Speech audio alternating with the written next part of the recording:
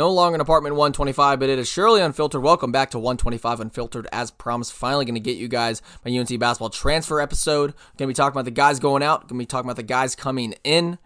I guess we'll start with the beginning of the timeline. We're going to hop into this right away. I'm recording this right after my NFL draft recap, so if you haven't listened to that, go hear my thoughts on the NFL draft. Go hear how I thought the first few picks went and how the New York Giants did. But we're talking basketball now. Let's start from where it all began. It was around March 13th, maybe. Tyler Nickel announced that he was going to enter the transfer portal. He would become one of 6 Tar Heels to enter the portal. Following him would be Justin McCoy, and then Dontrez Styles. Puff Johnson would be the 4th one, and then the big one would be, I believe Will Shaver was also in there, but the big one was Caleb Love leaving UNC. Obviously the other guys, Nickel, Puff Johnson, Dontrez Styles, bench guys. Puff was definitely a little more of a contributor being our 6th man, but I want to talk about Caleb Love first. In my opinion, this was a needed mutual decision between both sides. Caleb Love, who clearly wants to go pro, needs to go be the man elsewhere. It wasn't working here. He had a low motor defensively. Obviously, the poor shot selection was present throughout his time at Carolina. And it just didn't seem like Hubert was the right coach to push him and motivate him. Hubert is very positive. It doesn't really seem like he gets on his players like a Calipari or a Tom Izzo. That's a way better example. Tom Izzo, he's not as hard on him. I don't know. And I don't know if he pushed him as hard as Caleb needs to be pushed. And, if you gotta go grab Caleb and sit him down for a bad shot, Hubert didn't do that. And I think he needs a coach that's going to do that. Is Juwan Howard going to be that coach? I honestly don't know, because Michigan is desperate right now. They lost 3 very good players. They lost Hunter Dickinson to the portal. They lost Jet Howard and Buffkin to the draft. So Caleb's going to Michigan. I do think he'll get the keys to the offense. He'll get what he wants. He will, in my opinion, go up against worse guards. I think the Big Ten is a notorious big man league, and they just don't have the guard play that the ACC does with Duke and Miami and Virginia. Even some of the schools in the middle of the pack still have some pretty solid guards.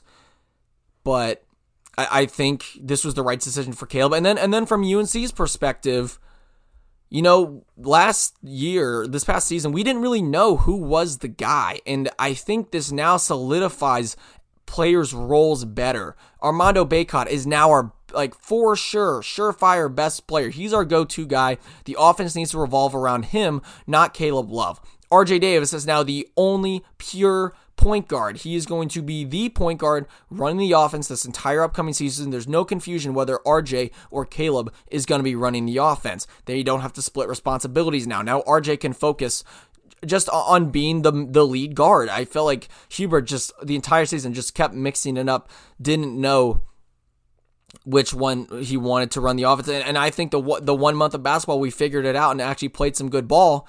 He had RJ run the point and Caleb just be the scoring guard at the 2. So I think this makes Hubert's life easier with lineups. I think it makes all the players' lives easier. They know their 2 best players. When the game's on the line, you want RJ Davis with the ball, and you want him to give it to Armando Bacot, or you want to put RJ in a situation where he can get a good look. Now, the poor shot selection from Caleb won't be there. I think it just rubbed off on the team bad, and now this is a new era almost. Again, 6 guys left the portal, no Puff Johnson off the bench. The bench is definitely very unsolidified. We don't know who's going to be the 6th man, the second, third guy off the bench. How deep is Hubert going to go to his bench? He definitely needs to go deeper than he has the past 2 years. But overall, I think Caleb leaving is a good thing for both sides. If Caleb wants to go pro, I don't think he was going to do it at UNC. He needs to go somewhere where he can improve his efficiency, improve his play on the defensive end, and then just learn how to be a leader and run an offense. It was too much AAU ball at UNC for Caleb Love, but we're still going to miss him. He's still got loads of talent, and I think he's going to get there. I think he's going to have a stellar year at Michigan. I think he's going to be an early second-round pick. And we can't forget, he has one of the best shots in Tar Heel history. He was the player who knocked Coach K out into retirement, out of the Final Four, ended his career, prevented him from getting his storybook national championship. And Caleb Love had, what do you have that game, like 27 points? I mean, he was electric, and that's who Caleb Love is. And I hope Caleb Love can definitely do that at Michigan. I obviously wish him all the best. I loved his game. I love his confidence. I just think he needs a little more discipline in his game, and hopefully Michigan can do that. But then for UNC, this is definitely a turning of the page. No more Leaky Black. I think the whole Iron 5 thing is gone. The shadow of Brady Manick has been erased now, in my opinion, because Pete Nance didn't fill it. We know that we need to change it up a little bit. So what better way to change it up than go into the transfer portal? You got 6 roster spots, and they go and pick up a few guys who I think can definitely make some contributions. Let's start. This was just a few hours after Caleb Love announced he was transferring, or a few hours maybe after he announced he was going to Michigan.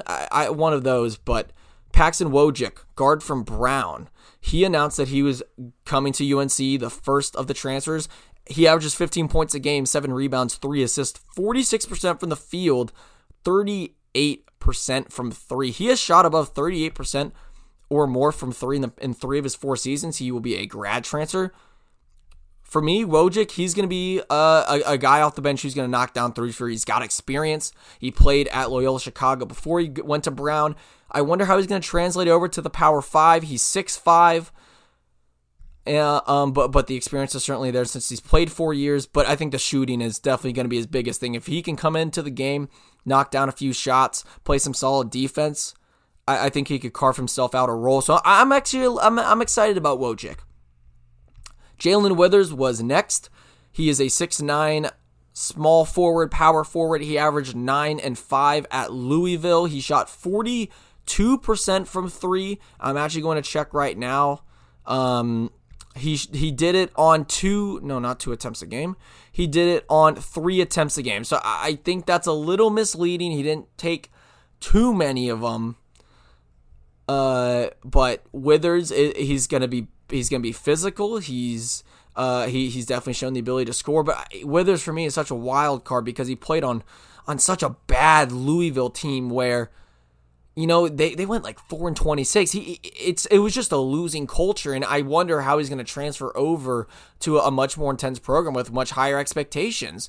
Being a part of a losing program for 3 years, that is tough, and it's different, but he did start 29 of the 32 games. He played 25 minutes a game, and at the minimum, it's front court depth. So I think out of the 4 transfers, I am the least excited about Jalen Withers, just because I just question how much he's going to produce. I feel like we don't really know his game that much because he played for such a bad Louisville team.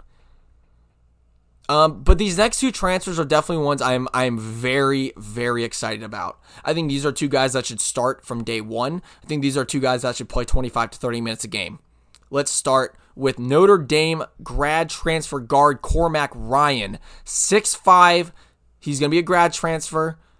This past season on a very bad Notre Dame team that severely just missed expectations after making the second round of the tournament the previous year. Cormac Ryan averaged 12 points a game. He had 4 rebounds, 2.5 assists. He shot 41% from the field, only 34% from 3, but on much higher volume. He shot over 10 shots a game, shot around 6 threes a game, both career highs. So his actually not in 3-pointers, but his usage was much, much higher this past season at Notre Dame. But I think the key thing for Cormac Ryan, when you look at what he's going to bring, go back and watch his highlights versus Alabama in the first round of the tournament 2 tournaments ago in 2022. He scored 29 points. I believe he was like 10 of 13 from the field, and he is a shot maker. He is a very, very good, I would call him a knockdown shooter. The year before Notre Dame, he shot 41% from 3-point range. And just seeing him on TV a few times, he's got good shot form. He shoots with confidence. He can scream off of screen, so he can catch and shoot. He can definitely shoot off the dribble. So if you don't know much about Cormac Ryan, go watch that game, and that's his ceiling. This is a guy who can get hot really fast. He can knock down shots. He might be a little streaky at times, but I think Cormac can add a lot as a shooter from beyond the arc. I think he's going to shoot 38% plus from the 3-point range. I think we'll get him some good looks. And because we need the shooting, Cormac Ryan could arguably be the best shooter on this team that we've had in the last 4 years. Well, Brady Manick. He's not better than Brady Manick. But since Brady Manick, Cormac Ryan could be our best shooter. So I think I have very high expectations for him. And whether we start him at the 2 guard or at the 3, and we want to go small, again, he's got length. He is 6'5", so not like 6'7", 6'8", like Leaky was. But I think he can stretch the floor really well. And I think good enough defensively where he's not a liability, but I think he can provide a good offensive punch from the perimeter. And then arguably the jackpot so far for the Tar Heels, getting Harrison Ingram out of Stanford. Played 2 years. He averaged 10.5 points, 6, and then close to 6 rebounds, 4 assists for the Cardinal. 6'7", former 5-star recruit, former McDonald's All-American, and this guy can just do it all. I mean, he's going to be your point forward, going to be a great defender, going to be a good ball distributor, going to score when he's needed. He only shot 41% from the field, 32% from 3, so he's not an elite shooter, but he is just, in my opinion, a gadget guy who can do it all. I mean, he can defend, he can pass, he's going to play team basketball, he's athletic, he can dunk on people. He had a great dunk at Stanford. I think he has capabilities of scoring consistently at all 3 levels, and hopefully we don't refine him and just stick him in the leaky black world where they just sit in the corner and do nothing all game. Harrison Ingram, again, former 5-star recruit, he's got talent, and this is a guy who probably wants to prove himself after being in purgatory in California playing for Stanford in the Pac-12, which is already not a good conference, and then Stanford that's not even that good at basketball. So I'm glad he's coming here. I think Harrison Ingram can be a stud, and I think he can be a great third option next to RJ and Armando. I think he's got star potential written all over him, and this is such a big deal because the potential is there. It was shown in his high school recruiting, and even then he put up 10, 6, and 4 for a bad Stanford team. This guy can do it all, and I mean that. Great two-way player. This is a fantastic get from Hubert Davis, and I think his scoring, his shooting percentages will be higher. I could see him averaging around 13, maybe 11 to 13 points a game for the Tar Heels next to RJ and Armando, be that consistent third scoring option. So that's my analysis of the 4 incoming transfers. We still have 2 spots left, and there's still the possibility of Elliot Cadeau, class of 2024 5-star guard, to reclass up to 2023 and join the team this upcoming season. So I'm going to get into potential starting lineups, but I'm not going to account for Cadeau just yet. If he does reclass, I'll make an episode about it and then talk about where our rotation could go from there. But that is a real possibility that Elliot Cadeau could reclass up and be in the class of 2023, because the only recruits we have coming in are Simeon Wilcher and Zayden High. So, and then again, 2 spots left. The transfer portal is definitely thinning out a little bit. But if you're asking me about projected starting lineups, I think you have 2 options. I think you can go, big, what we've done the past 2 years with Hubert. And obviously, RJ and Armando are cemented, but you could go Cormac at the 3. Cormac at the 2. You could go Harrison Ingram at the 3, and then you throw Jalen Washington in there. I feel like I'm one of his biggest fans. I love me some Jalen Washington. Hopefully he gets a little bigger in the offseason, but he can be a stretch 4. And that would kind of go along with that 2 big offense that Roy Williams would run. And if his shot's consistent enough, run him at the 4.